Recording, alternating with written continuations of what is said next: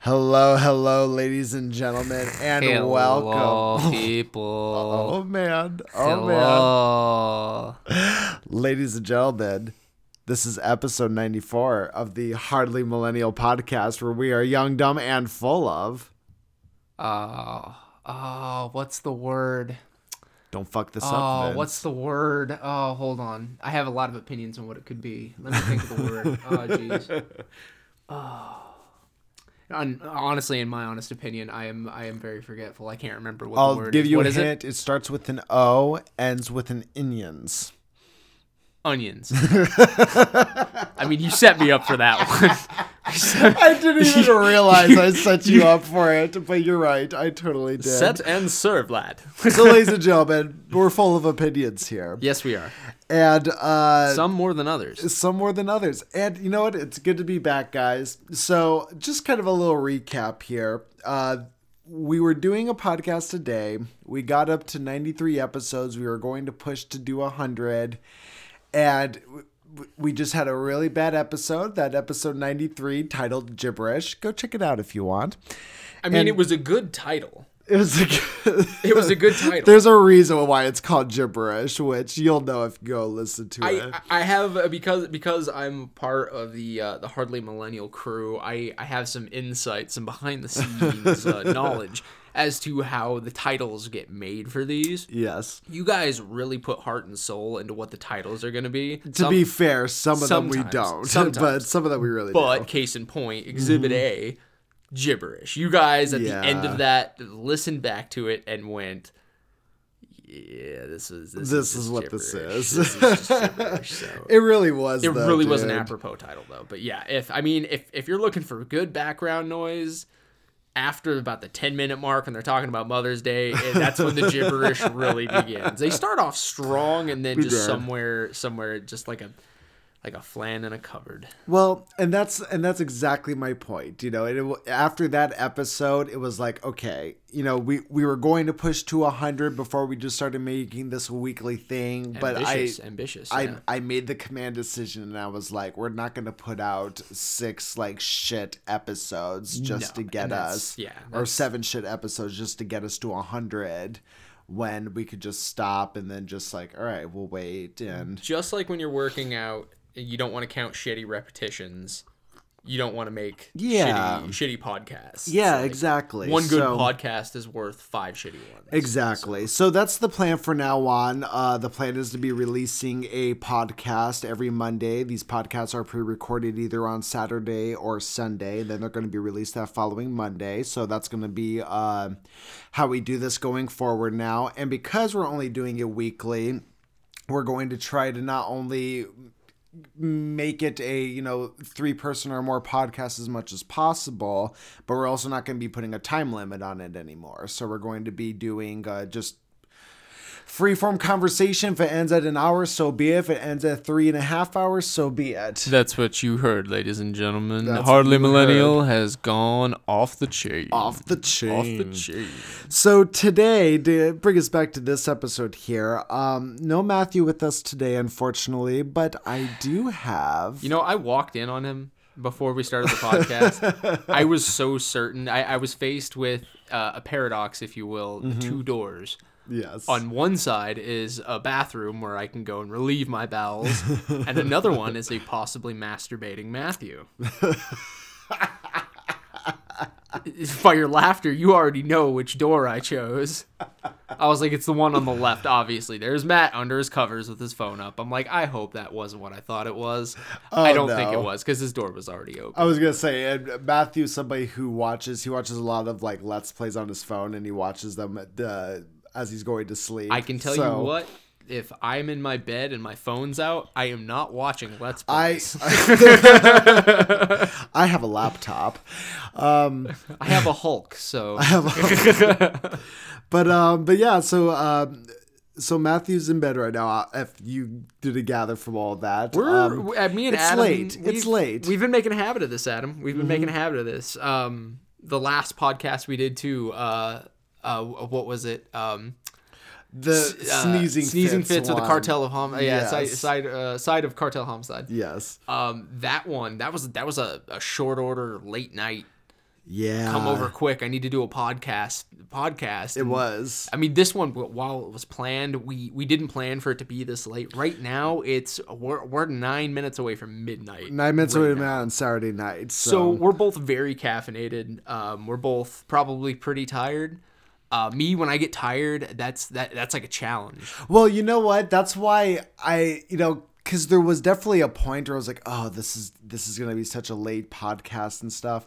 But then I just thought back to like, how many nights have you and I, Vince, just stayed up literally all night going through like 2 packs of cigarettes each? Yep. And just talking until the fucking morning sun. The words, oh wow, the sun's up. How many times that leaves our fucking mouth? How many times we said those words in our teens, man? Even in our early 20s, we were like, oh, hey, check that out. Yeah, dude, all the fucking time. So it's so here we are. It's going to be a goofy podcast. It's going to be a fun podcast. It might go to some weird places. It might go to some weird places. You never know. You never know. Again, we are off the chain. Off the chain. So I found, I already had this conversation with Vince about off the podcast, but I usually get these double shot vanilla Starbucks coffees. And when I knew we were going to be doing a late night podcast, first of all, I've already had one of these double shot Starbucks energy coffee goodnesses. He's today. already on one. On one. And so when I knew we were going to be doing a late podcast, I was like, okay, well, I'm going to go get like an energy drink, like a Monster or something. And I went there and I was looking in the Monster section where they had all these crazy energy drinks. And way down in the corner, just like hiding there, I see the little Starbucks symbol. And I'm like, ooh, what is this? Why is this here separated from its brothers? And cut from the herd. Cut from the herd. And I pick it up, dude, and it's like triple shot energy. Load was not cut from the herd. It was leading the pack. Yes.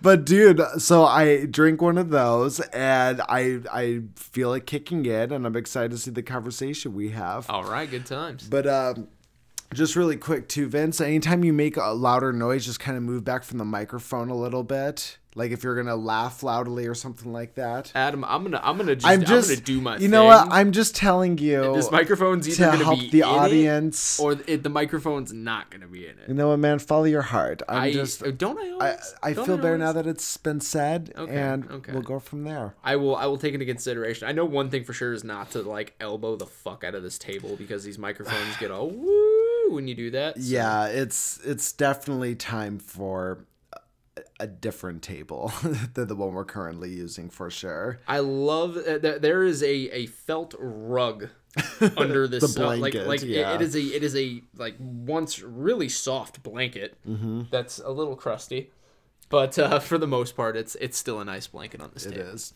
So to kind of get conversation started here, and not to jump into something too serious right off the bat. Oh, come on. But but it's been a hot topic, especially the past couple of weeks of my absence with these podcasts. Okay.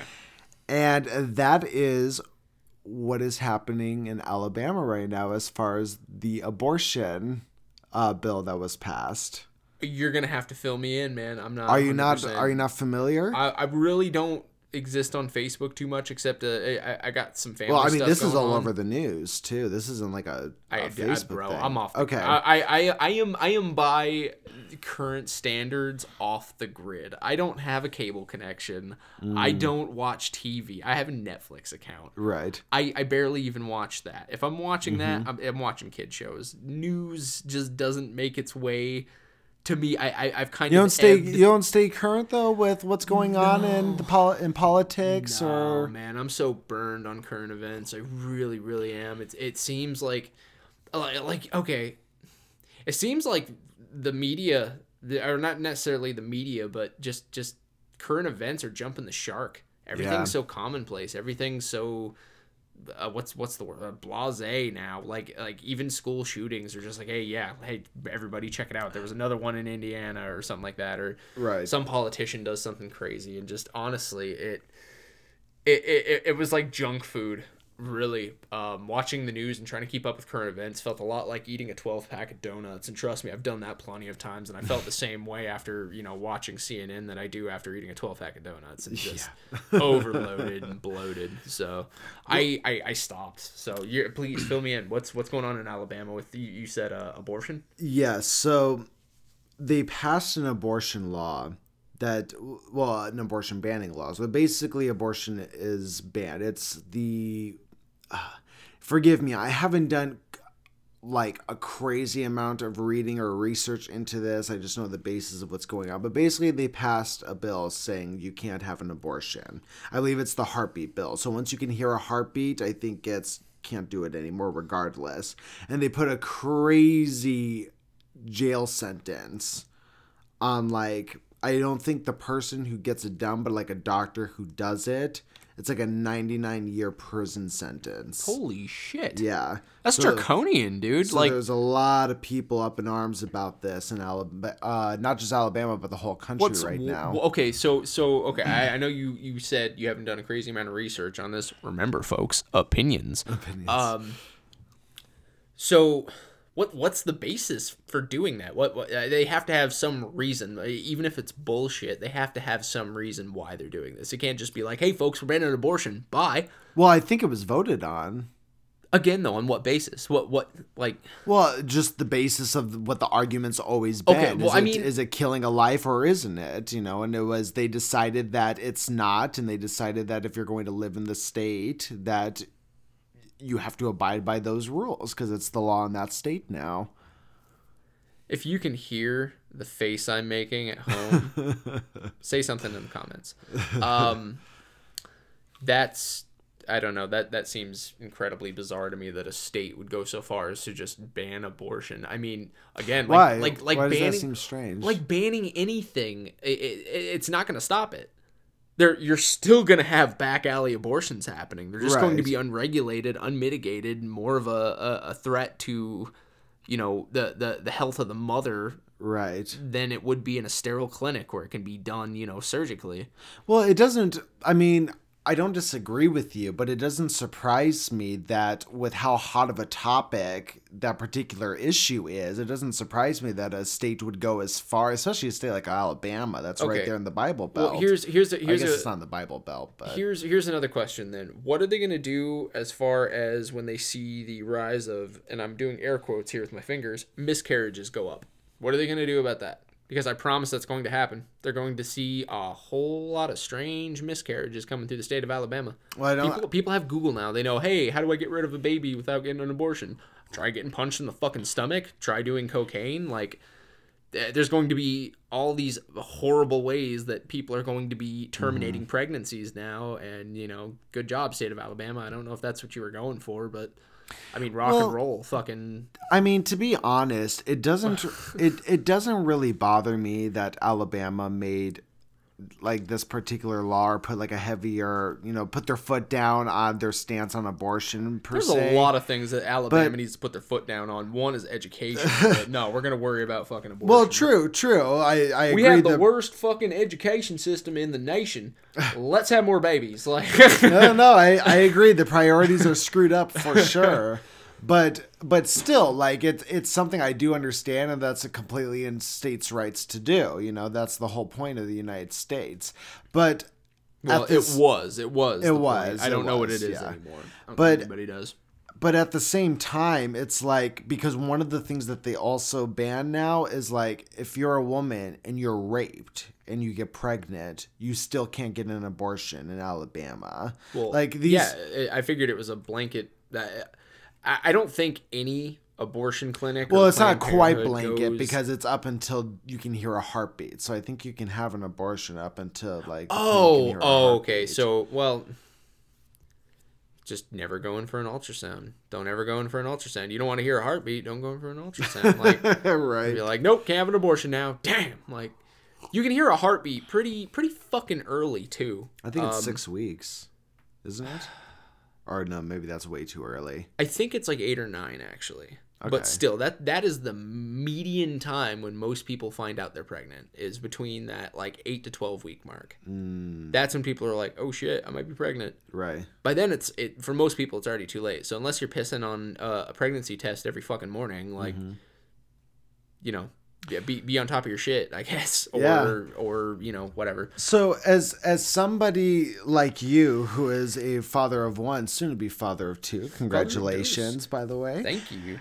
And what's your opinion on abortions and your stance on that? And do you think it's something that our government should be involved with? Do you think it's something that this should be decided at the states? Should it be a blanket, yes or no? Should there, if there's abortions, should it be only up until a certain time? I don't believe that any matters concerning the human anatomy on an individual basis should have anything to do with the federal government. I really don't. Or either that or the state government.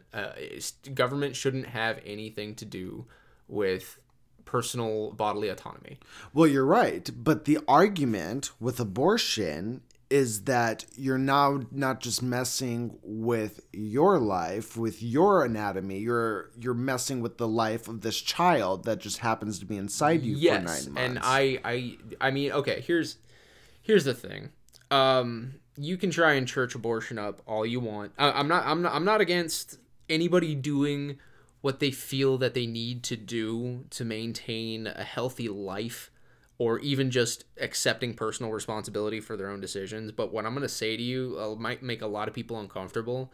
And if anybody's listening to this who knows me, like you get this, but at the same time, this might sound like a little cold-blooded. So, you know, forgive me. Don't think for a second that you're not killing, because that's exactly what you're doing. Okay. Now, whatever your reason for doing so is strictly up to you. But you are taking a life. Now, how you feel about that, again, that's up to you. So let me stop you right there, though. So when you say you're taking a life, do you think that the second you find out, the woman finds out she's pregnant, like is there, so like the day after, if all of a sudden like you impregnate your wife and the day after she knows she's pregnant and she whatever it is, miraculously, you know, yeah. I'm just giving an extreme example here, but like, just at what point would you say that the baby is a baby? Do you think it's only up until you hear the heartbeat? Do you think the second the conception happens? Baby, fetus, or even just dividing cells, you're still dealing with life. Mm-hmm. This is still life. Right. Whether it's a very microscopic multicellular organism, an underdeveloped fetus, or a almost full-term infant, you're still dealing with a life. Again, how you feel about taking a life is solely up to you. But what I can tell you right now is that some people can rest easy knowing that they've done something for themselves and for their life and personal well-being that would have been better than the alternative. And if you can lay your head on the pillow and go to sleep comfortably, more power to you.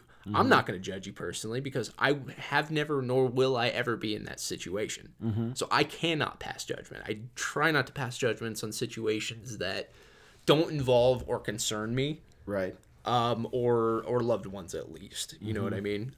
So when it comes to matters of abortion, to kind of roundabout way of saying it, I'm kind of on both sides. I mean, I'm as much pro-life as I am pro-death. I'm really like death and life, two sides of the same coin. That's a really long arc and tangent that I'm not going to go into right now, or I might.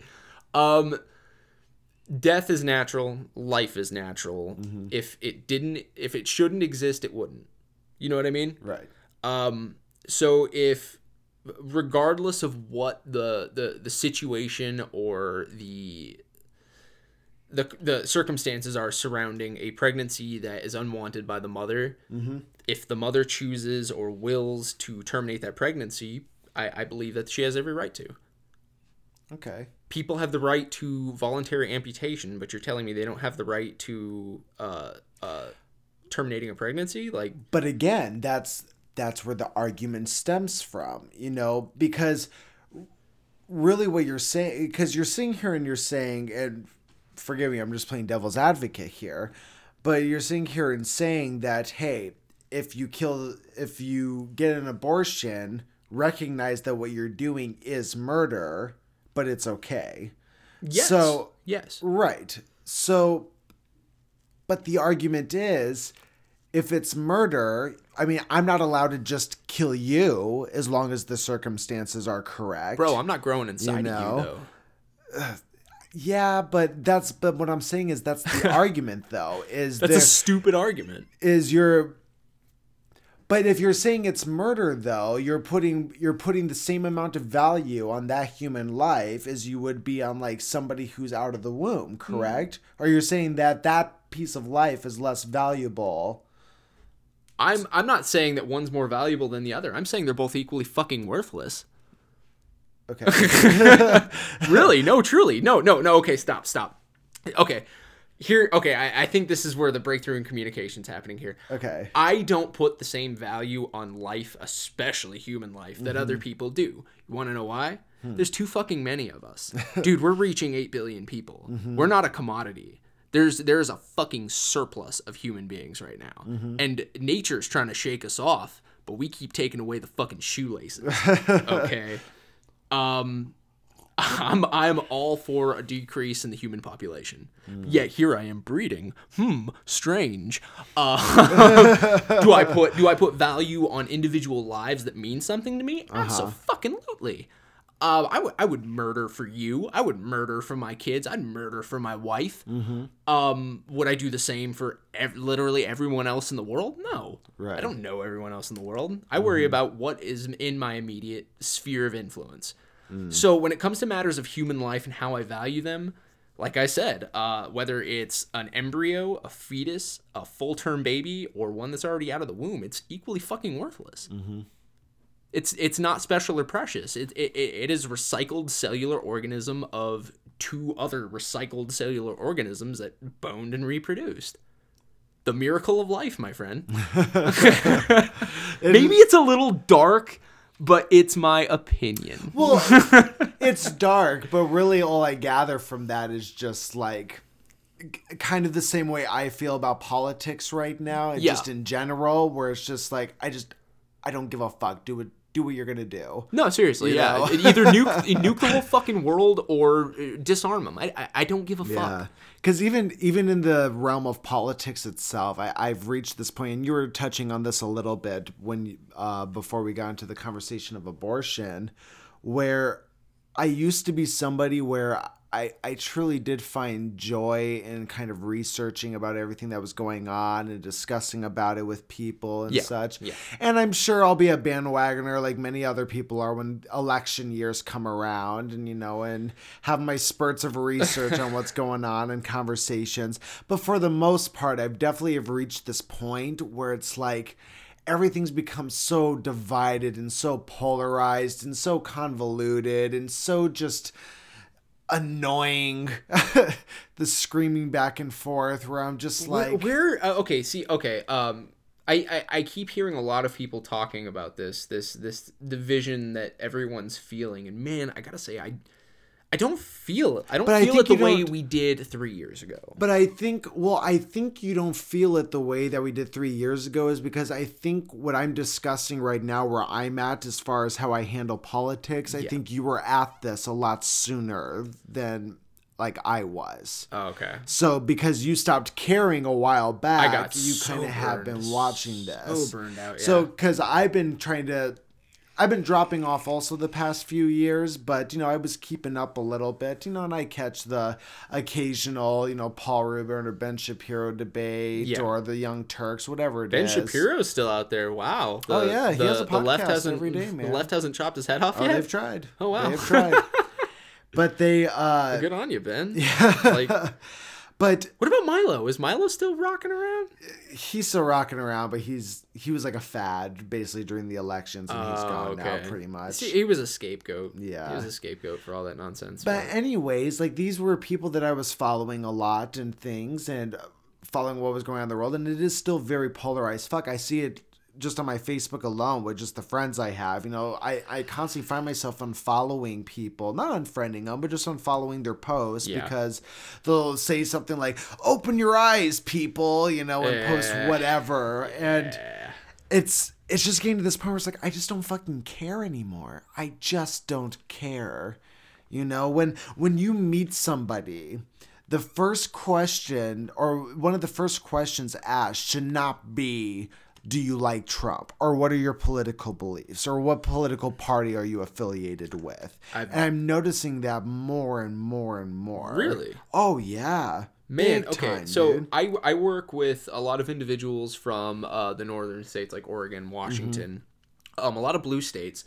And when I first found this out, because I consider myself to be somewhat neutral on a lot of subjects. However, I would say politically, I do lean a little bit more conservative. So I was a little concerned with how I would be viewed by who the media had told me were these crazy, leftists. And how sad is that, right? Right? Like, Yeah. you go into a job and you're like, oh, these people are from this area of the country. Yeah. I wonder how this is going to play out. Like, I'm expecting... Like, how crazy. I'm expecting to be crucified for being even the slightest bit, against the grain of leftist politics. I kept my mouth shut for the longest time about a lot of stuff, and I listened to a lot of the political conversation that was going around me, and of course it was a lot of what I expected. However, it wasn't so aggressive as I guess the media portrays it. 1 and 2, when I started actually talking about how I felt about certain things, I actually got some intelligent discourse. I didn't get screeched at. I wasn't sent up to HR for thought crimes or anything insane like that. It was good, intelligent debate, and more of a reason why I can't pay attention to the media anymore. They really blow shit so far out of proportion. They really do. It makes you not only lose your sense of humanity, but you're okay. You're going to hear this a lot in life, everybody. I'm sure you do on a daily basis. Oh, we're doomed. There's no hope for humanity. No, there is. People just put all the garbage in your face, so that's all you focus on. So that's all you think about is just how shitty the human race can be. Guess what? It can also be fucking awesome. Well, the problem is, and I've tried to explain this to people on both sides of the aisle before, is when you watch the media, any kind of news, and this even goes with some new media too, like some of the YouTubers out there that report news or some of the podcasts out there. No media is not guilty for this kind of stuff. And these media sources will sit there and when they're talking about the Democrats, they're talking about all the extremes. They're talking about the snowflakes, the social justice warriors. Yeah. Then when they're talking about the Republicans, they're talking about, the Nazis and the far right and, the whatever, just the extremes of the Republican side. And what I try to explain to people on both sides is, those are both a very small percentage of the people who actually call themselves a liberal or somebody who calls themselves a conservative. Extremely small cross-section. Yes. Most people are willing to sit down with you and have a conversation with you and say, here's why I believe this, or here's why I believe this. But the media's creating this fucking cartoon outlook on both sides. You know how they do it. Check it out, man. What's the old saying? There's one in every group. In every group of very open-minded, intelligent, tolerant, liberal leftists out there, you're always going to have the one who has the meltdown. Yes. Guess who the camera's going to be fixated on? Yes. Not the rational, thinkers. It's going to be the one, Trump literally is Hitler, bruh. That's who's going to get the most screen time. Yes. Why? Because they're sensational. Why? Because they can go viral. Why? Because people will click on it if it's got a good fucking tagline. And we as people are fucking sheep. So if that's how you're defining both sides, well, you can't blame people then that when they go into these political conversations, well, they're going to automatically be on the defense because they're told, watch out for this one. It's divide and conquer tactics, man. Yes. It's divide and conquer tactics. And I just don't understand why more people aren't aware of that. Or are they aware of that? Are you aware that we are currently being undermined and forced to pit against one another? Well, Write down what you think in the comments. I don't even think that most people are aware of it, but what I do think you're starting to see more is an influx of people like you and I who are just going, I just don't fucking care anymore. Just disillusioned. Like, I just don't care. Totally disillusioned you know? from everything. This narrative that's being pushed. Yeah. This force of change in society. It's just not working. They're trying to cram this pill down our throat, and I don't know who's doing it. I don't know if anyone's doing it, but nobody's biting, man. Nobody's into this narrative that's trying to be spun of this. Nobody that matters, at least, for sure. For sure. But again, they're empty can. Excuse me. The empty can rattles the most, as they say. Yeah. Like me. Oh God, I wish that weren't true. I may say a lot of things that make me sound like I'm really smart, but trust me, I am not. I am not. We're like the Matrix over here. We just use big words to make ourselves sound intelligent. Oh, the architect. That the whole architect. Scene. Oh God. You know what's funny when you actually break like I've watched episodes of certain channels on YouTube that analyze scenes from the Matrix. Right. There's one that actually went so far as to put idiot subtitles for that whole scene. Oh, that's funny. Yeah, like the imminent architecture of this system is vast. Right. It's pretty big. I love it, man. I love it. But... there was a rumor going around that it might not even be a rumor. It might be confirmed that they're going to make more of those movies. No, they don't need to do that. They might, don't though. need. They need to stop. I don't know if it's going to be. I don't think it's going to be like a continuation of like the Neo story or anything. I think it's going to be one of those like happens in the same universe, but it's a different story now. Either that, it'll be called like Matrix Legacy or something. What if like it's that. just the next iteration of the Matrix? Because they stated, the trilogy before that. Oh, this is the 7th time that this has happened. We are becoming increasingly my gosh, good at it. they might do that. Do you know what? I would probably be down for that if they made it like a show. I don't think I could do like 7 more fucking movies of The Matrix. But if they did like a show, like a running show with seasons of The Matrix, separate story, whatever, I'd fuck with that. Adam, I need to take a brief moment from this conversation to let you know how happy I am that you showed me a certain TV show on Netflix. What TV show was it? Love, Death, and Robots. Oh, isn't it fantastic, Vince? Fucking love that series. There were a couple of duds.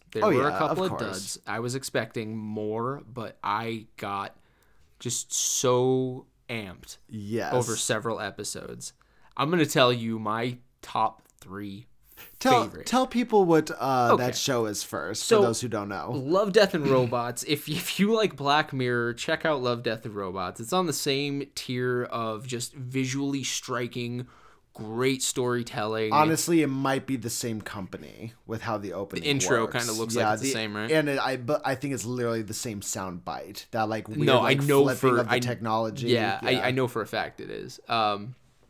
So the show is a series of 10 to 15 minute vignettes of I think it's more than that. I think it's like 20 something. There's a couple of them that run 20, but on average they're about 12 to 15 minutes. There's a couple that run a little long though, but they're short little vignettes of just short sci-fi stories. Mm-hmm. Each and every one's just another random all animated. They're all animated, and I want you to keep that in mind if you watch it and you get to episode 3. Remember, it is CGI you're watching. I know exactly what episode you're talking about too. Oh man! So I'll set the premise for this episode because I love describing it. I like to use this one as the benchmark for the show.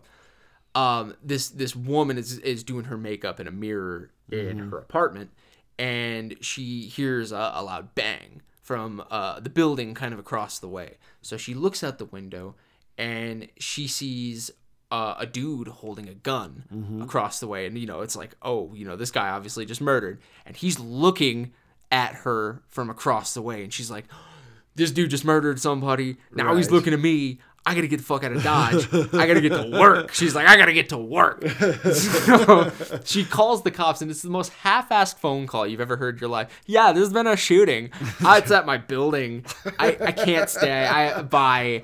Like, thanks for the homicide tip. I guess we'll get there. If it had been a longer phone call, though, you wouldn't have had an episode. So she's in a cab, and she's on her way to work. She finishes this terrible phone call to the police, and you can see alongside her another cab pulls up, and it's the gentleman whom she saw commit a murder. Yeah. And he's looking intently at her through the window of this other cab. Spoiler alert, by the way, guys. Oh, I'm breaking this whole episode down. I'm breaking it all down. So yeah, spoilers abound. So she is apparently a dancer at an incredibly erotic BDSM type club, like a thing. fetish club. Yeah, the whole scene, I had a half a chub. Like, I had the weirdest chub of my whole life. All animated, ladies and all gentlemen. Animated. So that scene happens, and as the girl's walking up the stairs, she is immediately accosted by this drag queen type. Like the first words out of this person's mouth are, "What the fuck, bitch!" It was just so comical. I was on the floor. Like, I was intense the whole episode, and then that happened. I'm just like, ah. So she's being accosted by one of her coworkers or whatever. She has to get ready for her show. She goes out. She gets ready for her show. The murderer comes up the stairs right behind her to her work. And, of course, the brazen individual who just let his coworker in decides, hey, this random-looking weirdo seems like a customer. Slides him on in. So he's watching this erotic burlesque show happening, and it's the girl, of course, whom he's been looking for this whole time. Uh-huh. She notices it's him and immediately leaves the vicinity as quick as she can, acquires a weapon from her manager, goes on the run. She's running, not calling a fucking cab, not hiding, running like a smart person would. This guy is keeping up with her. So eventually they get to an apartment. She is hiding in a random apartment from this guy. Uh-huh. He breaks in and very calmly wants to talk to her. Of course. Wants to talk things out. Of just course. wanna talk. She's not having it. She's got the gun. She's ready to go. So there's a struggle. You hear a bang. Next thing you know, she just shoots the guy. And then she looks out the window. Oh, what does she see, Vince? What does she see when she looks out the window, Vince? You'll have to watch the episode to find out. It is a great show, guys. It's a fucking doozy. There was, and when the reason why we put such emphasis on the animation aspect of it also was because, so crisp. Yes. So when I first started watching, because my brother recommended it to me. So when I first started watching it, I did not know that it was all anime. Well, actually, with the exception of one. There's one episode that's real people. Which one? The freezer episode. Oh, okay. Do you remember that? Yeah, there is one episode. Go check out that one. Topher Grace. There was actually. I liked it. I did. It wasn't on my top 3. But it was definitely had a runner-up spot. Yeah, it was a good one, dude. It was a great... Yeah, okay, so Topher Grace and his girlfriend... Hold on. Don't ruin that one. Okay, go check out that one, guys. Yeah, do that. But just watch this. They're only 15 minutes long. If you're looking... And what I was I don't mean to cut you off there, but what I was going to say about the well, fuck you, Vince. Well, fine then. What I was going to say about the animation was when I went into it, I didn't realize all of them were supposed to be animated. And I remember I got to, I believe there was an episode called like Lucky 13 or something like that. And I got to that episode and I thought it was real people. The entire time. And then it was one particular character that got introduced. And I was looking at like the way this guy was talking and moving his face, and all of a sudden I was like, "Holy fuck! This is animated. These aren't real people. This is all fake." Yeah, dude, we're not going to need actors anymore. We will not need actors anymore. Nope. There will be zero need for them. 3D modeling is on point, and that's the thing, is it's only getting better. Oh, man. It's cool, though, because what I think is going to end up happening is you're going to get this combination of how movies are made and how actors act, where they're going to be wearing mocap suits. Yeah. And for those who don't know, the mocap suits are they're like these gray suits with a bunch of little dots on it, and that's how they use for motion tracking in like video games. Think of a one of those skin tight bodysuits with ping pong balls hot glued onto it. Yeah. Yes, that's exactly what it is. And they use these suits for a lot of video games. So they use them for a lot of like the movie-esque games like The Last of Us. They've used them for Mortal Kombat. They've used them for a lot of like the movie-based ones like Until Dawn or Detroit Become Human, Heavy Rain, things like that. And I think what we're going to end up seeing is the computer animation is going to become so advanced to where any actor could play any role, because it would just be about putting them in this mocap suit and then capturing their character and their voice. And all of a sudden, Samuel L. Jackson can play a 13-year-old white kid, that lives in Phoenix, Arizona. Bro, that's going to get rid of stuntmen. No, I don't think it will quite get rid of stuntmen. It will change their job.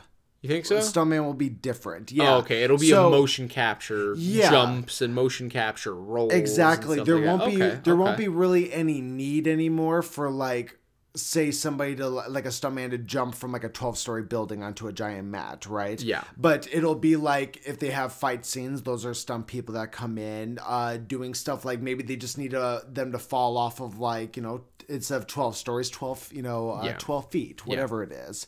So I think the job will change. I don't think it'll completely go away. Okay. And I don't think live action film will completely go away either. You'll still, it's like how people still shoot with like film instead of digital. You're just going to have that. There'll be an influx of these computer animated films, but you'll have people who still enjoy the live action stuff. I think that's kind of what's going to happen. Really, I think all movies are just going a direction where they're all just going to become interactive games. Just like the Heavy Rains Until Dawn, where it's, hey, press X if you want them to do or say this. Adam, I've got a question for you. You've asked me a couple of opinionated questions tonight, so I'm going to ask you one. Okay. How do you feel about that exact thing happening under legal contractual, agreements with actors who are deceased? So say you have an actor, let's take Carrie Fisher. Right. Carrie Fisher had obviously signed her image rights over. Yes. So that they could use 3D imaging for her, which, they've done posthumously several times. Do you see that being a trend? Do you see actors dying and their 3-dimensional visage and voice carrying on? I could see it happening, but I think it would end rather quickly.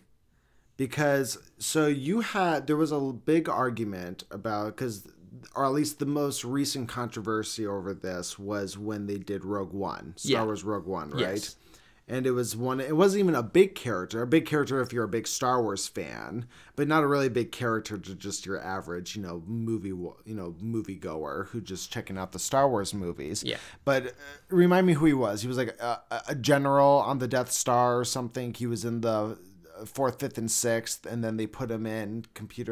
Grand Moff Tarkin. Yeah. Okay, he was like a general on the Death Star, though, yes. right? Well, okay. yeah, he was directly under like Lord Vader. Yeah. Okay, so for those who don't know, that was an actor who was in the 4th, 5th, and 6th movie. Obviously, died a long time ago. He was an old guy. Yeah. And because Rogue One was this prequel, they found an actor had the same body type as him, and then they posted his face onto this other actor. And it was, you could tell if you were really looking for it that it was fake, but it was pretty good. It was pretty realistic. Until it moved. Until it moved.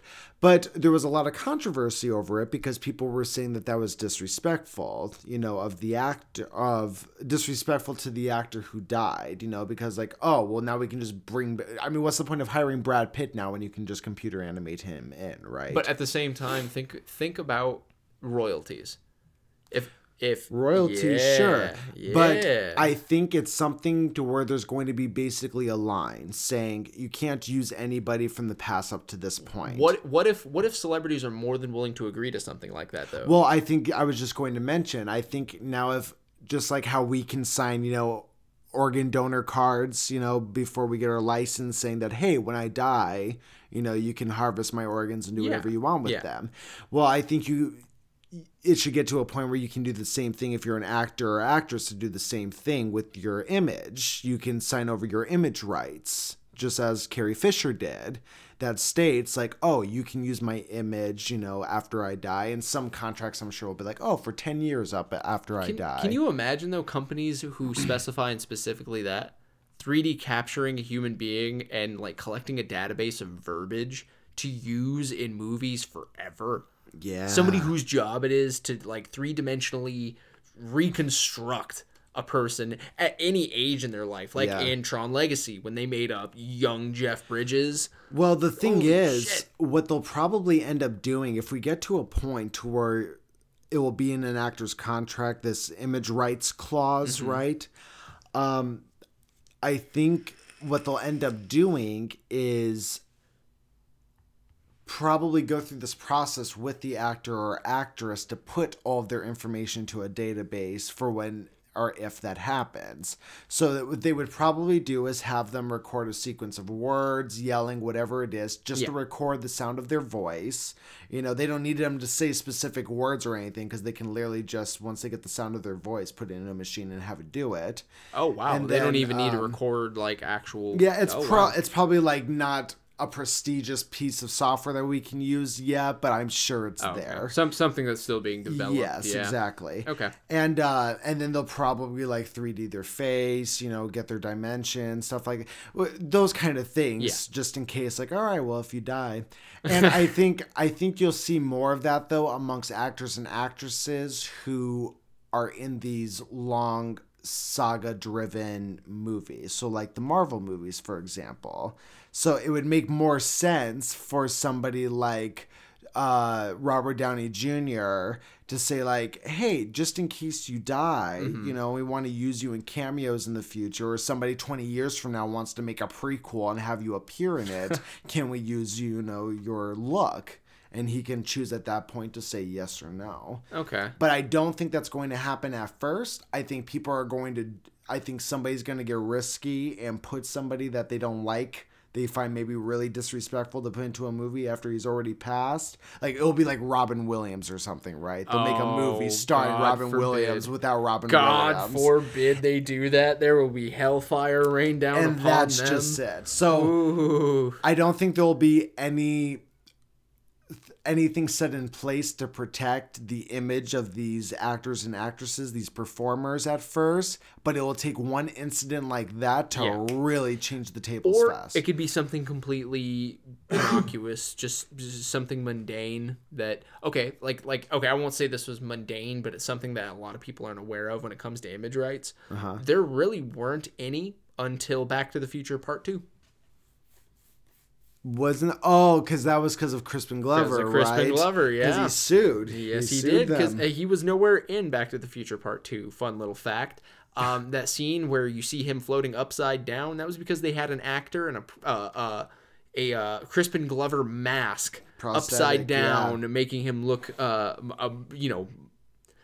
more recognizable, Glover, or at least just distract you from the fact that, hey, maybe that's not a really Crispin Glover. So he sued. He sued, and that is why Motion Picture Association of America now has rules on that sort of thing. It's funny. There's a lot of iconic movies out there that we don't realize actually kind of rewrote the business or how things were done in the business for a while. Because I remember reading one time that like when Harry Potter came out, like we didn't realize how kind of rare it was to have like a cast that was all kids like that. 10 and 11. 10 and 11. And it changed the way that they had to write up the contracts for these kids, because there was like, they couldn't make the kids work 12-hour days. They had to make sure they were going to school still. Yeah. They had to make sure. So it's really, and that changed the game. Like every time now kids were doing films, like there were these long kind of processes they had to go through in order to make sure they weren't getting cheated out of money, because there were issues in the past actually Back in A like child exploitation in Hollywood is nothing. I was new. gonna say like 30s and 40s big time. Yeah. I remember there were these. I'd be watching these old movies with my parents, and they'd point out like a kid that's in the movie, and they were like, he got fucked over. His parents took all of his money and spent it all, and he ended up being a has-been, Yep. and I like killed himself or something. Jesus. And it's crazy, dude. It's a crazy world, but.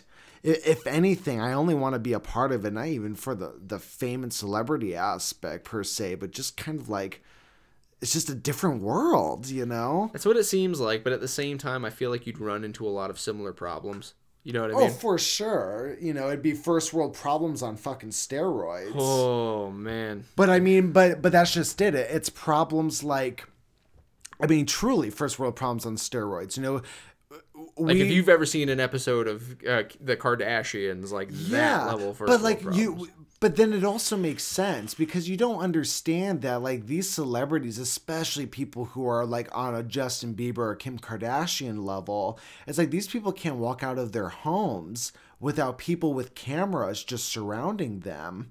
I remember watching this, I think it was like an old prank show on like MTV or something like that, right? But so it was obviously like one celebrity pranking another celebrity. Yeah. And I can't remember who the two celebrities were, but there were these two celebrities who were walking like down the street, and they had hidden cameras and everything because they were walking straight towards this prank. And the entire time they're walking, they're just having normal conversation with each other. But at all times, there were at least 4 people surrounding them with cameras. Oh, geez. just walking around, getting around them, getting different angles. Yeah. And these ladies were just talking like whatever. They're just like, they were just flies, like they just had it was a hot day and they had flies. I'd imagine buzzing you'd around have them. to get used to it after a while, because that sort of thing would drive a normal person fucking Oh crazy. yeah. Well, and that's why you always see these constant videos of It's these like celebrities. kids in Ethiopia. That's why whenever you see pictures of them, they don't look bothered by the 30 flies on their face. Right. They're used to it. So, Exactly. Same thing. But that's also why you see so many of these videos of these celebrities that like lash out on the paparazzi and stuff, and it's like, we watch them and they glorify what they do and stuff, and I'm like, oh, you can't blame them. Yeah, you knew this was a package. Yeah. You knew this was part of the deal. You were aware of that. And at one point, you were probably fucking cool with it. Mm-hmm. And then one day, you just got tired of it. Well, guess what, motherfucker? You're in it now. But man, what a world to be in, dude. Like, for sure. I can do without it, to be honest. That life and that lifestyle, just with the flashy cars and the clothes and the galas and I don't know. None of it ever seemed that attractive to me. I don't know. I'm kind of more of an introverted person just in general, but to me that just seems like too much. That just seems like decadence on meth. Yeah, well, it is. I can do without. I sure. can do without a lot of decadence. Like the most decadent I'll get is I will take Cheese Whiz and I will spray it in a Twinkie, and I'm like, cheesecake. Fun fact, ladies and gentlemen: if you take Cheese Whiz in an aerosol can and you spray it into a Twinkie, you've got instant cheesecake. Oh my god, I hate spray cheese. You're crazy. Okay, now Adam. For those of you who know, for those of you who don't, is a big fan of cheese. Yeah, I love cheese. So much so, one of his many monikers is Mr. Cheese. I have so many. So many, but Mr. Cheese was one of the most common, up there with Francisco de Penguin. Oh my, yeah, Vince! I totally forgot about. I didn't. That I was thinking one. about that on the ride over here. Oh my word! I think at one point I actually listed all the ones that I could remember off to Matthew. Yeah, and I totally forgot about that one. No, man, because I'm having a son, and he's gonna be named Adam Francisco de Penguin. No, I'm just kidding. Dude, I don't know how I got fucking stuck with all these nicknames growing up. Like every year or every semester, I had like a different nickname that somebody would just call me something random too, and then I just get stuck with it. For Adam to say that he does not like spray cheese says a lot. It's just that's a big thing. You know what I think it is? And this is something I've actually learned about myself just within like the last year or so, because I've always been like a picky eater, right? Very picky eater. Okay. You know, usually gravitate to the junk stuff. You know, when I went on to like doing the keto diet and stuff for a while, like eating the kind of food I was a big jump for me. That was not like me. And what I realized within this past year is it's not so much that I'm a picky eater, but what I am is I'm a texture means a lot to me. Okay. I can relate. I have a lot of issues with mushy or spongy foods. So that's why I don't like yams, I don't like mashed potatoes, I don't like hash browns. Really? I don't like cake or brownies. I eat my hash browns crispy, so No, because sorry, I just like skipped over my words there. The only part that's crispy is the top part. And once you get into I crisp them all the way through. at least when you go to restaurants, that's how it's always served to you, I feel. Well, restaurants fuck up. But to be honest, I don't really order hash browns because that was my experience. I was like, never mind. I also don't go to restaurants anymore. So, but anyways, I'm a big texture eater. So when it comes to different things like that, textures. Yeah, a lot of textures. I eat all the textures. Like I have to have some kind of crunch and shit in there. See, there are certain crunches I can do without. Onions can go kill themselves. Water chestnuts can fucking die. I hate water chestnuts so much. That one's flavor and consistency. Same with onions, actually. I can't say that about onions because they're really good when they're deep fried. You know what I mean? I was gonna say I love onions. Matter of fact, I might get some onion rings tonight. Ooh, we may just have to go get food when we're done with this. Onion ring run. Onion ring run. But no, I think that's why I don't like the spray cheese. It's just because it comes out in that kind of mushy consistency, and I just don't like the way it feels in my mouth when I eat it. Can I pose an interesting possibility to you as far as why you don't like spray cheese? Shoot, go for it. So, how do you feel about what is it? Like cheese flavored crackers? Cheese flavored chips. I don't mind those. I like those. Something that says nacho cheese flavored. Yeah, it's crunchy. I like it. Okay, you like those. As far as the taste goes, okay, so it's not the taste; it is the consistency for you then. Oh, it's for sure the texture. Okay, because for a lot of people, 100%. It's the whey. When you're dealing with fake cheeses, you can always count on whey being in the list of ingredients. Oh yeah, no, whey doesn't bother me. Okay. No, not at all. I mean, I used to be a big protein, powder nut, yeah. Like I am not a stranger to the taste of whey. Okay. But what did bother me at first was because they do make and sell a lot of spray cheese now that is like actual cheese. They do. And for a while people were trying to convince me that like, oh, why don't you love Cheese Whiz? Because it's so great and everything. And I'd have to keep trying to tell people, I go, it's not fucking cheese. If you buy a bottle of Cheese Whiz and you look on the fucking can, it says right there at the bottom, not made with real cheese. Wrong. No, they make some now that are. They make some flavor. I'm talking about the original Cheese Whiz. You can't. I don't think you can find the original Cheese Whiz in stores anymore. It's probably because people fucking caught on. And they're like, what the fuck am I putting in my mouth? You're asking me to put yellow mush in my mouth, and you're not even telling me what it is. Well, see, that's what Cheese Whiz is now. Is you're gonna look in the list of ingredients, and the first thing you're gonna see is cheese. And then you're gonna see a list of benzoates and this. Oh yeah, well, because they're all flavored now too. Yeah. All of them. I'm not gonna lie, that bacon flavored one. That's usually everyone's go-to. You may as well. I'm not one of those big bandwagon bacon people. I mean, I like bacon well enough. Just something about bacon and cheese together is fantastic. I love bacon. I was a fan of the bacon craze. When people started putting bacon in ice cream, that is where I drew the fucking line. I drew the line at bacon flavored sex lube. Bacon flavored sex lube? You bet your ass. Yes. Oh, that was a thing. Oh, yeah. No. Yeah, that's where I'm at. That's where I was done. I was like, okay. And then I started seeing at CVS bacon flavored chapstick, and I'm like, y'all need to stop. Yeah, that's bacon when Band-Aids. Stop. Justin ordered. We went. I can't remember where it was. I think it was like Quick Trip or something. But they had I believe it was like a bacon and maple, like bacon and maple milkshake. Nope. Right? With Nope. like vanilla ice You cream. lost me. Yeah. And it was like a maple flavoring, and then they're like bacon bits within the ice cream. So Justin got one, and, and I was having sips of it also. Dude, we threw it away before we left. It was horrible. I've been hearing a lot of people at work and outside of work talking about apparently this new craze, and I've seen it a couple of times. I've been on Facebook about peanut butter and pickle sandwiches. I have not heard about being a that thing. one at all. Apparently, the new craze is peanut butter and pickle sandwiches. Listen, folks, just because two awesome things are awesome does not mean they go together when you just push them together. Look, No. check it out.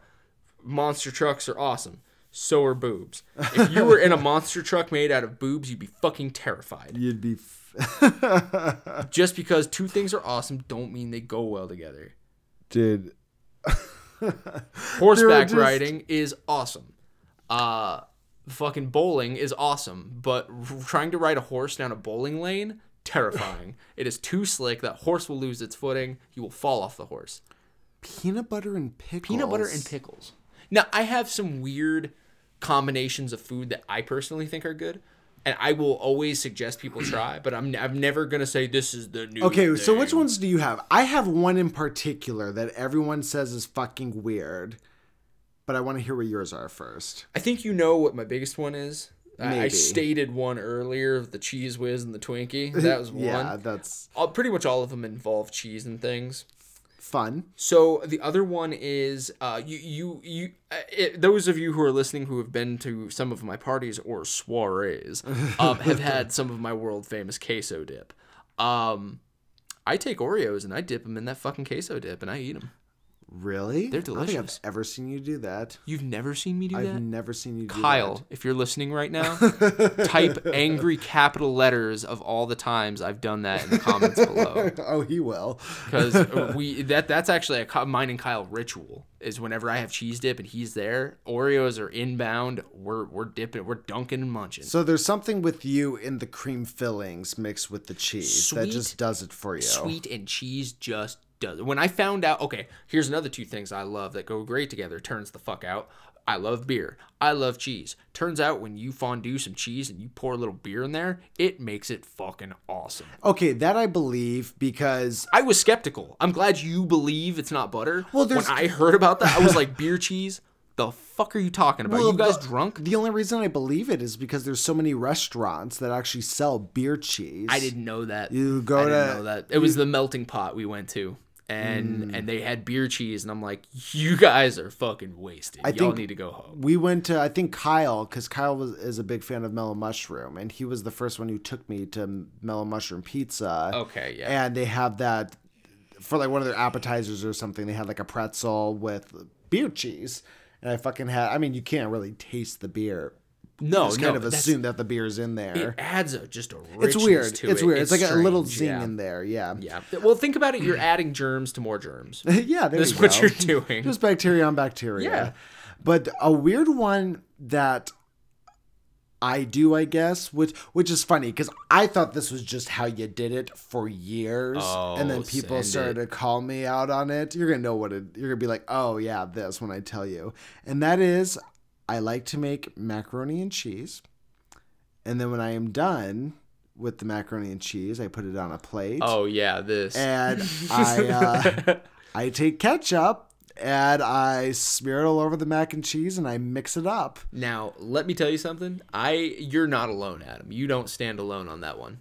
Okay, good. From my earliest memories till I realized it was all the ketchup I was eating was giving me the worst acne. Mm-hmm. I was a ketchup fucking whore. Oh, I still am. I had to stop.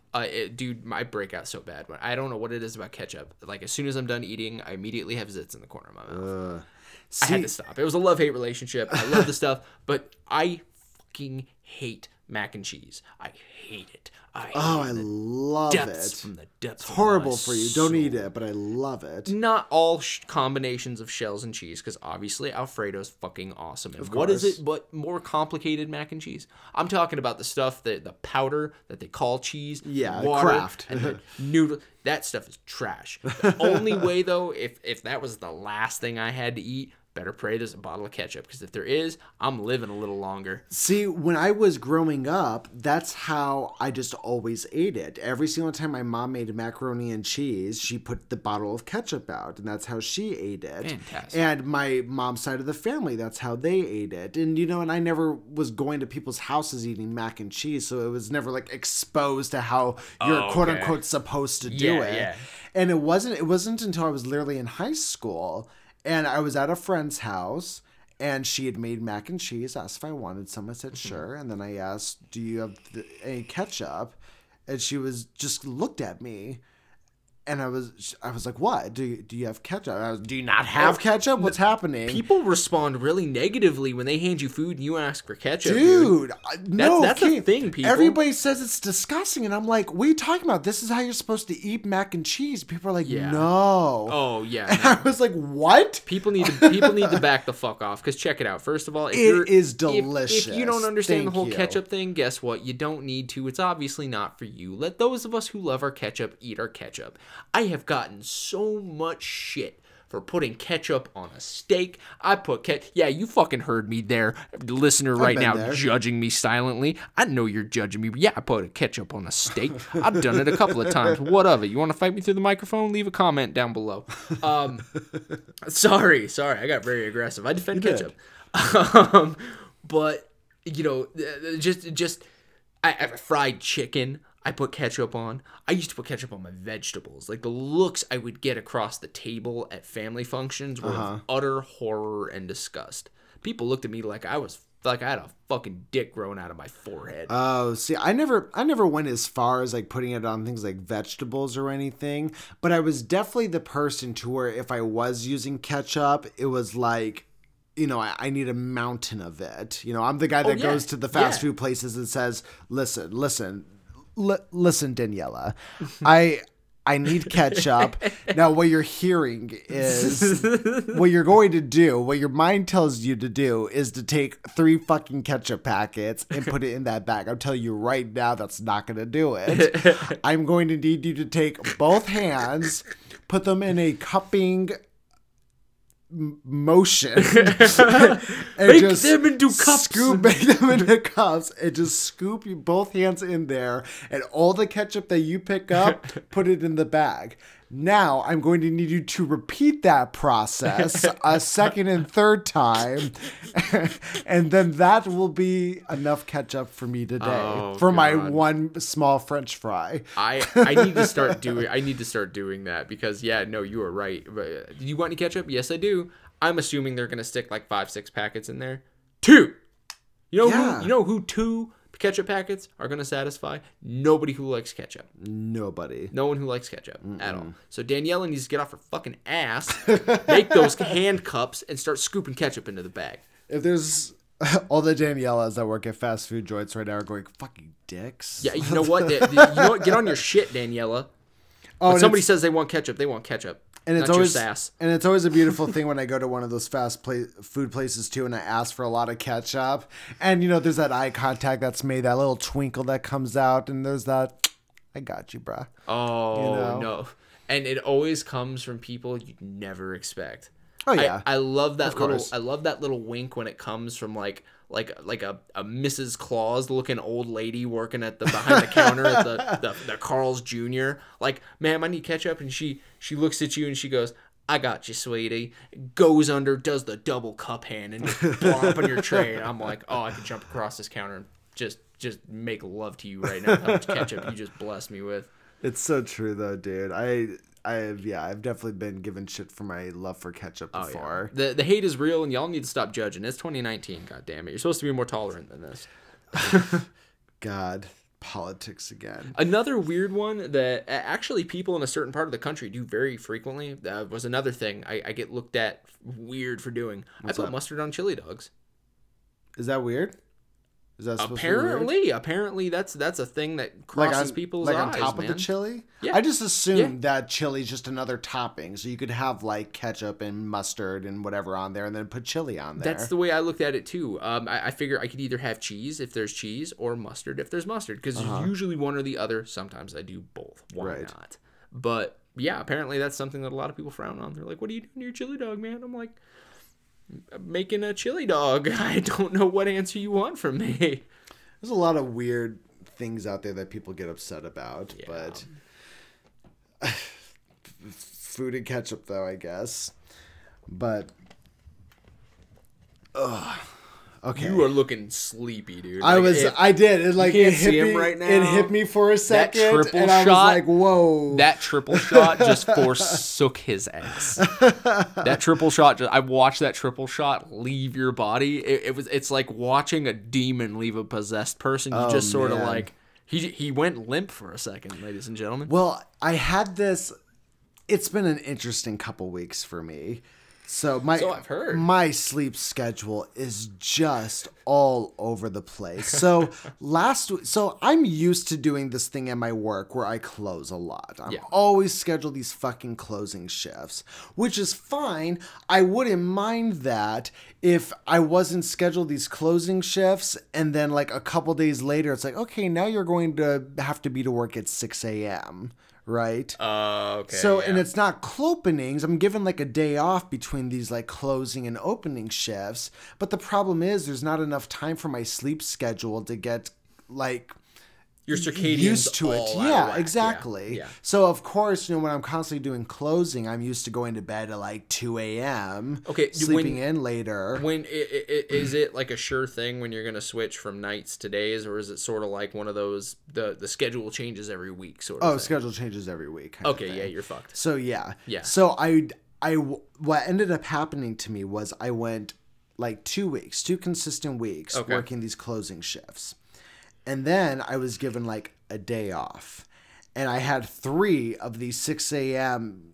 starting shifts in a row. Death metal. So, yeah. So my body is not accustomed to that yet. Okay. So I'm still going to bed at like 1, 2 a.m. and then having to wake up at 4 a.m. for work. Then I'm going to work, and I did this for 3 days, getting like very little sleep because then I had things to do after work. I couldn't just, go take a nap. Yeah. And then nobody got time for that. At the end of those 3 days, I drove to California to do a camping trip for 3 days. And I won't go into crazy detail. I'll just say I got fucking wasted for 3 fucking days. It was from what it sounds like, Fear and Loathing in Las Vegas in the middle of the California desert. Yes, that's pretty much what it was. And of course it was this giant like group party camping trip, so there's a lot of people. So, and of course you're up late partying and stuff. So then by the time you go to sleep, you're waking up 2-3 hours, 4 hours if you're lucky later to somebody blaring music, and you're ready to go again. I did that for 3 fucking days. Did you at any point just pass out from exhaustion? Like just on the spot where you were, just drop? No, it was. No, funny enough, I didn't, but I could definitely feel that 3 days, that like tiredness kick in. And then after that, cause this isn't over yet. Yeah. So after getting those 2-3 like hours sleeps those days, which by the way, I figured out now just how important sleep is and like how easily it is to like fall asleep at the wheel of a car. Yes, Because I was at this point when I was driving home from California where I knew that the past like 7 days I've maybe gotten a total of like 10 to 15 hours of sleep, for the past 7 days.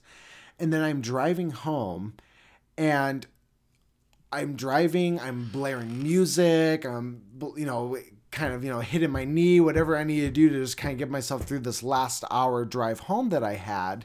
And all of a sudden, I felt myself wake up while I'm behind the wheel of the car. Yep. It was just a microsecond, just a very small second. But that's when all of a sudden it jolted in my brain of like, this is how it happens. Your body will literally get to a point where you don't even feel yourself fall asleep. You just do it. And the fear you feel is intense. But what's even worse is when the fear begins to subside and you start falling and it asleep happens again. Needless to say, immediately after that happened, I had to pull over and just like pound caffeine into my system. But I ended up coming back. Then I got a little sleep because I had to work that next morning. Did that job.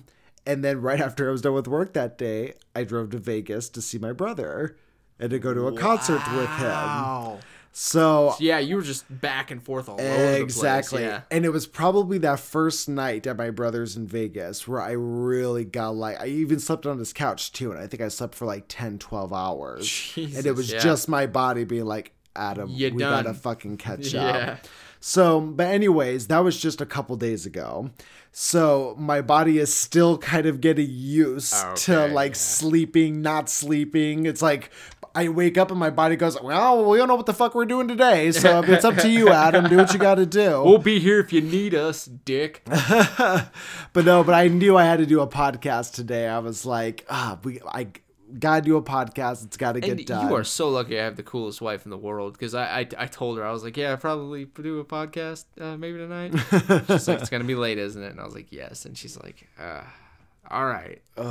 So good times there. But no, man, the whole falling asleep behind the wheel thing is terrifying. And I'm gonna confess something here right now.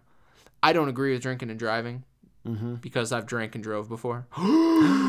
Shocker. I did it one time, never ever the fuck again. You know what? I actually wanted to bring this up because I've had conversations about the whole drinking and driving thing before.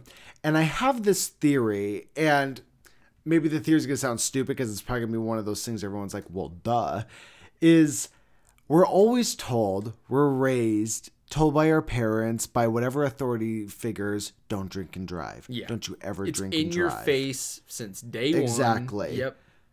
But hasn't anybody who drinks driven home drunk once or twice in their life? Isn't that just a thing everybody's done? I think less people are one and done with it like I am than the amount of people who aren't. Okay. If that makes any sense. Yes. The people who drive home, for you, it only took you once to scare you. For a very small amount of people, it either takes a cop behind you and an instant moment of sobering up. It could be, you falling asleep at the wheel, which is what happened to me. And I got a car full of my buddies, and I'm on a Georgia highway trying to head back to a military post, and I'm falling asleep behind the wheel because I'm 8 beers deep, and I'm unfortunately the soberest person in the group. Holy shit, you want to talk about terrifying. Oh, and making it there alive was one thing. Right. Earning that Oscar that I got talking to the sergeant at the gate who checked all of our IDs, and I had to feed him the story of, I'm totally sober. They're all fucked up. And then get back to the barracks in one piece. I deserve a fucking medal for that. But no. But honestly, that was enough to scare the shit out of me because, like I said, lonely Georgia highway, and anybody who's ever been through the state knows that there are stretches of highway that are just nothing but trees and darkness. Yes. And when you fall asleep behind the wheel for longer than just a split second, and you're staring down a curve in the road and you're about to go off it, that's that moment when you stop and you have to really decide, okay, can I do this or should I stop? Some people unfortunately go for it and they make it home safe. What's sad is that you never hear about that. You never hear about the people who make it home safe with drinking and driving. You have to hear about the people who get killed doing it. And I understand. You have to hear about that stuff. They have to try and prevent it any way they can. But like with people driving on the wrong side of the highway, you're trying to fight a problem whose root cause you can do nothing about. Yeah. No, it's true. There was a time.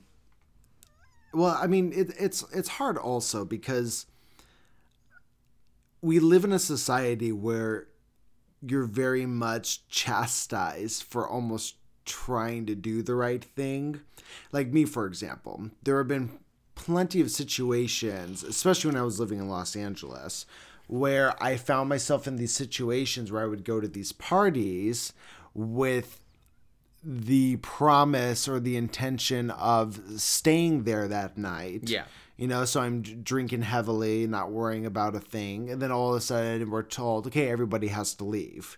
And it's like, all right, well, I live, 2 hours away, 4 hours in Los Angeles time. With Los Angeles.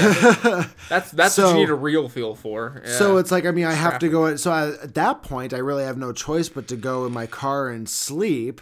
But guess what? If a cop finds you in your car, vagrancy. Sleep. Yeah, exactly. Yep. They can still get you for a DUI, even if your fucking keys aren't in the ignition of the car. Yeah.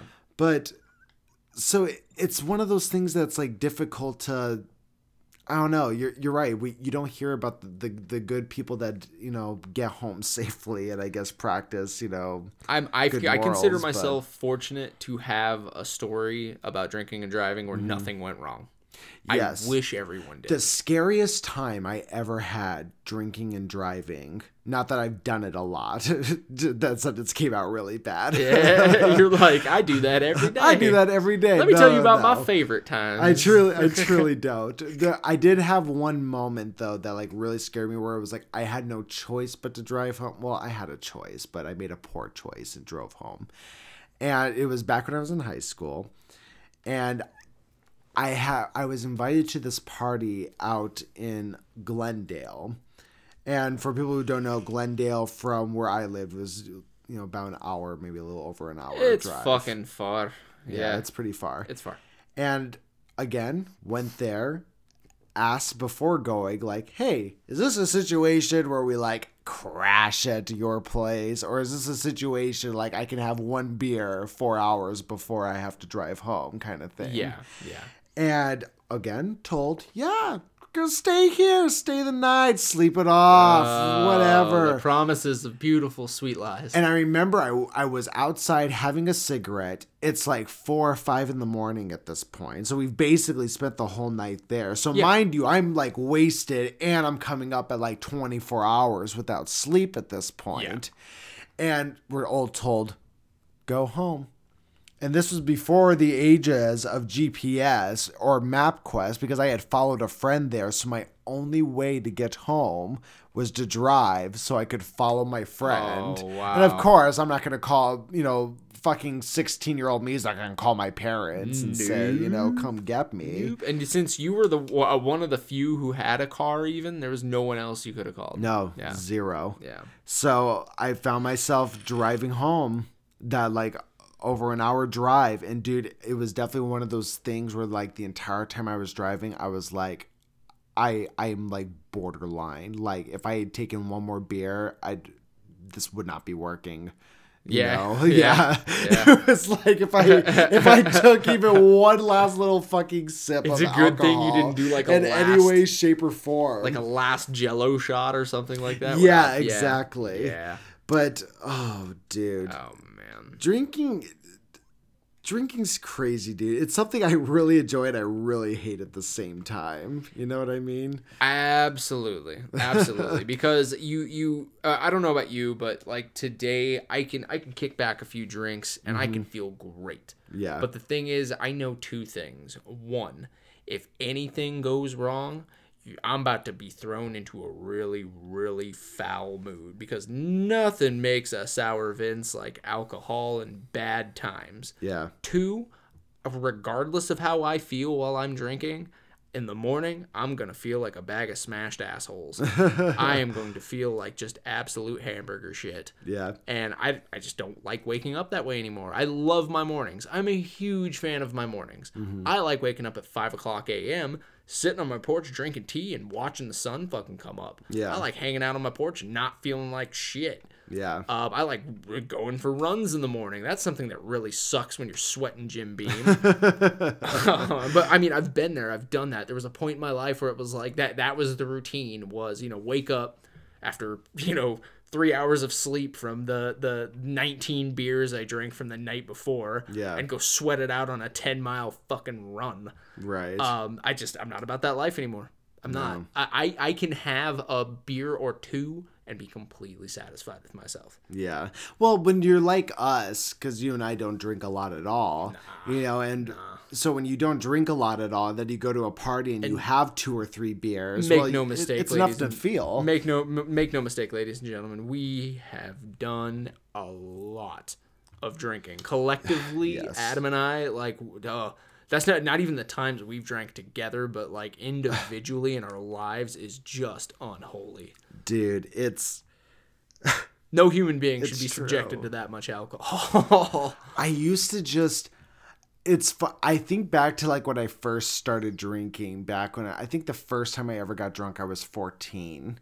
And these were the days where it's like you're kind of like experimenting because you don't know what the fuck you're doing. So if you find yourself in a position where you have like a lot of different alcoholic beverages and mixtures at your disposal, I was like, oh, what does Captain Morgan taste like mixed with a little bit of Mountain Dew? And you know what? Let's put a little bit of vodka in there also. Just experimenting. Just you're an stupid. alchemist at that point. And I remember that even thinking at the time too, when you would get this drunk at this young of an age, is you never woke up the next morning with a hangover. That was just you woke up groggy. You woke up. Did you when you were younger? Okay. Because I certainly didn't. Not until I was older. The third time in my life I ever drank, and trust me, again, those who know me know I am very full of myself sometimes.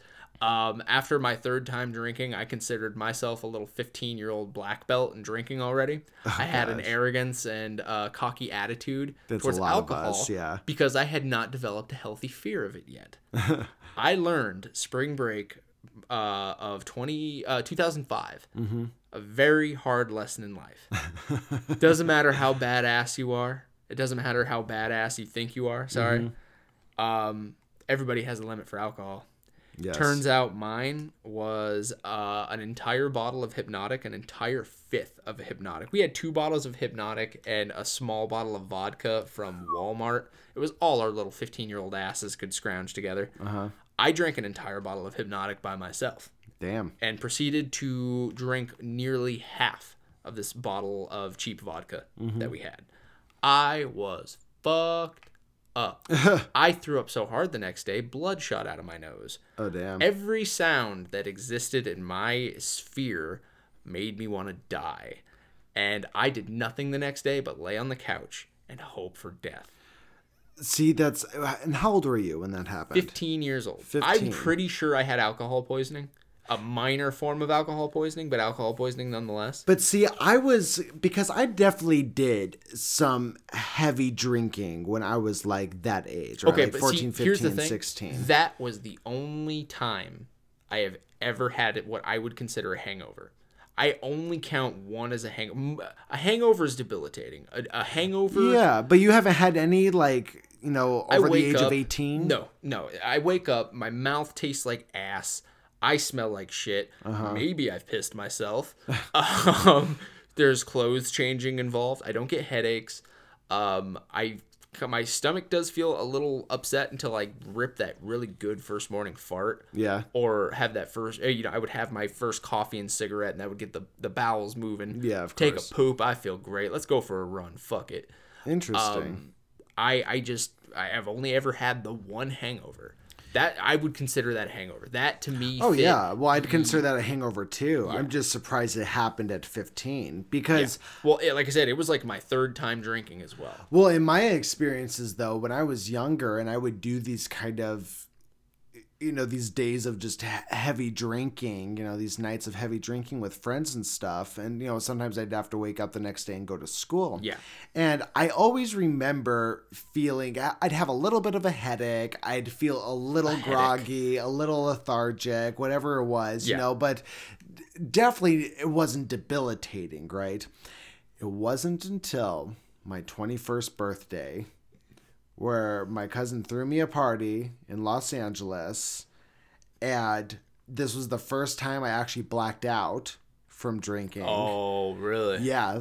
Okay. Now, blackout's another story. Blacking out. So first time I blacked out, and I remember waking up the next morning on the couch, and I remember the first thing I thought to myself was, oh, this is a hangover. Yeah. This is what everyone's been talking about. This is what the movies talk about and depict. Yep. This is a motherfucking hangover. Check. Oh, Checkity check. It was Yep. horrible. Vomit, diarrhea. Every sound you want to die. You can't look at light. Oh, it was so Their bad. senses have betrayed you. And I remember my second thought was, why the fuck would anyone become an alcoholic?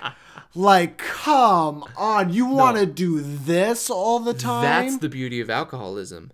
If you can't get hangovers if you're always drunk, dude. I guess. You can't get hangovers if you're always wasted. Pro tip. Use your brain, kids. Oh my gosh. I just remember how just my head throbbing and I mean, that's every single time I'm asked, like alcoholism runs in my family on both sides a lot. So like my parents will get, worried, rightfully so, sometimes with my brother and I. And I always have to just tell my parents anytime they ask or bring it up, I'm like, trust me, you do not have to worry about me becoming an alcoholic.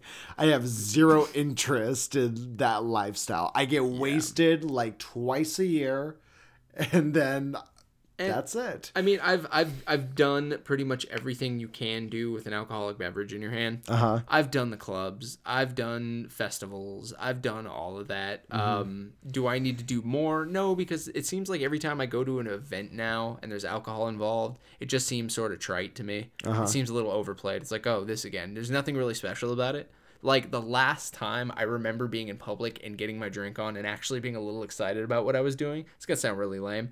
I found out they serve beer at the swap meet, the Mesa swap meet. Really? They serve fucking beer there. I'm walking around. But that made you excited? Yeah. You were like, fuck Yeah, yeah. I'm day drinking at the swap meet. Suck a dick. Like, I'm gonna buy a fucking 50-cent spatula. Shit, I might buy 4. I'm drinking 3 beers. I know that. Speaking of day drinking, that was definitely one thing I do miss about California, and one thing that I kind of got back a little bit when I did this like camping trip thing in California. Yeah. Because here in Arizona, at least where we live here in the valley, you can't day drink.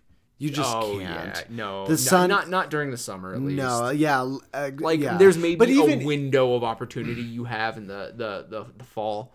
That's it, though. I was going to say, I wouldn't even say, maybe the fall, maybe like during monsoon season, you can day drink. Because even during the winters, even if it's cold, it's not the fact that it's cold or hot. It's the fact that it's clear skies, the sun's just shining directly down on you. I'm actually going to drop a disclaimer. Don't drink outside in a monsoon, because your equilibrium's already going to be fucked up, and that wind's not going to help you at all. Bad advice, Adam. Bad advice. Oh, but, I've had some of my best times drinking it during the rain. Oh, man. I've just had good times in the rain in general. I remember when I first moved to this state, we used to live on a golf course. Not like literally on the golf course. We weren't putt-putt people.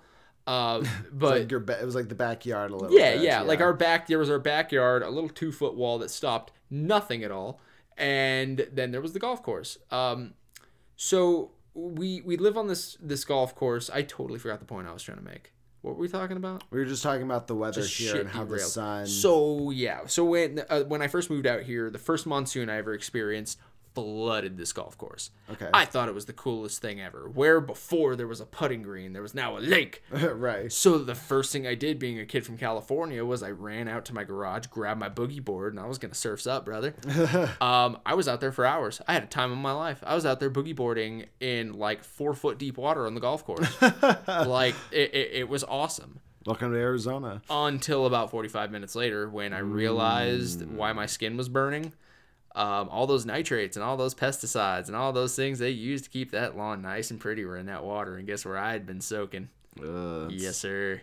I blew up. My skin was really rashed and itchy for a while, and I may have mesothelioma, so that means I might be entitled to financial compensation. I'm sorry, All I had the to people drop from that Arizona are going to understand that reference. One of those commercials that you just always hear here. I don't think that's Arizona. I think that's everywhere. Is that everywhere? I thought Shanko was an Arizona thing specifically. So they were at first. Well, that's the thing. Well, I didn't know until we started getting people from Oregon coming down to where I work, and they were like, "I'm glad to know my friend in the diamond industry is in Arizona too." I was like, oh, "Shane Company." Yeah, so I was actually gonna say, so I actually have a coworker who I had the same conversation with her about Shane. Really quick for context for anybody. So in Arizona, there's this commercial that is played for as long as I can remember. That was, we have this diamond company here called the Shane Company, on Scottsdale Road in Tacoma. 1 mile south of Bell Road. 1 mile south of Bell Road. And it was just this commercial, this radio commercial that played all the time. If you're from here, you know it. It's just one of those commercials. And I was speaking to a coworker at work about it, and they were from Washington. Yeah. And yeah, they told me, they're like, oh yeah, we have Shane Company up there too. We're like, what? Apparently it's literally just an Arizona and a Washington thing. Okay. Is from what I've been told. But now they're online, so I feel like their commercials go everywhere now. It loses its... It lost its interest with me because his son's taking over now. See, I'm really invested in the Shane Company. He's been with me for my entire life. Right. You almost feel obligated to go shop at his place. I know, right? Yeah, it's weird. It's fucking mind Fuck control. Jared. Go to Shane Company. Oh, man. I thought you commercials? meant a totally different Jared. I was like, no, he's getting fucked right now. Jared, I thought you meant from Subway. Oh. Yeah. No. Don't go see Jared. No, or throw popcorn at him, laugh. Definitely was not talking about Jared from Subway. I didn't know the Jared Diamond or you got it at Jared Bear. That old advertising nonsense. But yeah, diamonds. Worthless. You can make diamonds now, people. Come on. Stop buying into rare gemstones. They're mined by very dirt poor, very hungry immigrants and paid next to nothing for what the diamonds that they mine. You can make diamonds that are stronger than naturally occurring diamonds in a fucking furnace. This is true. Stop this madness. I'm probably gonna get red lasers like painting me. Nah, how many viewers are we up to now? Or subscribers?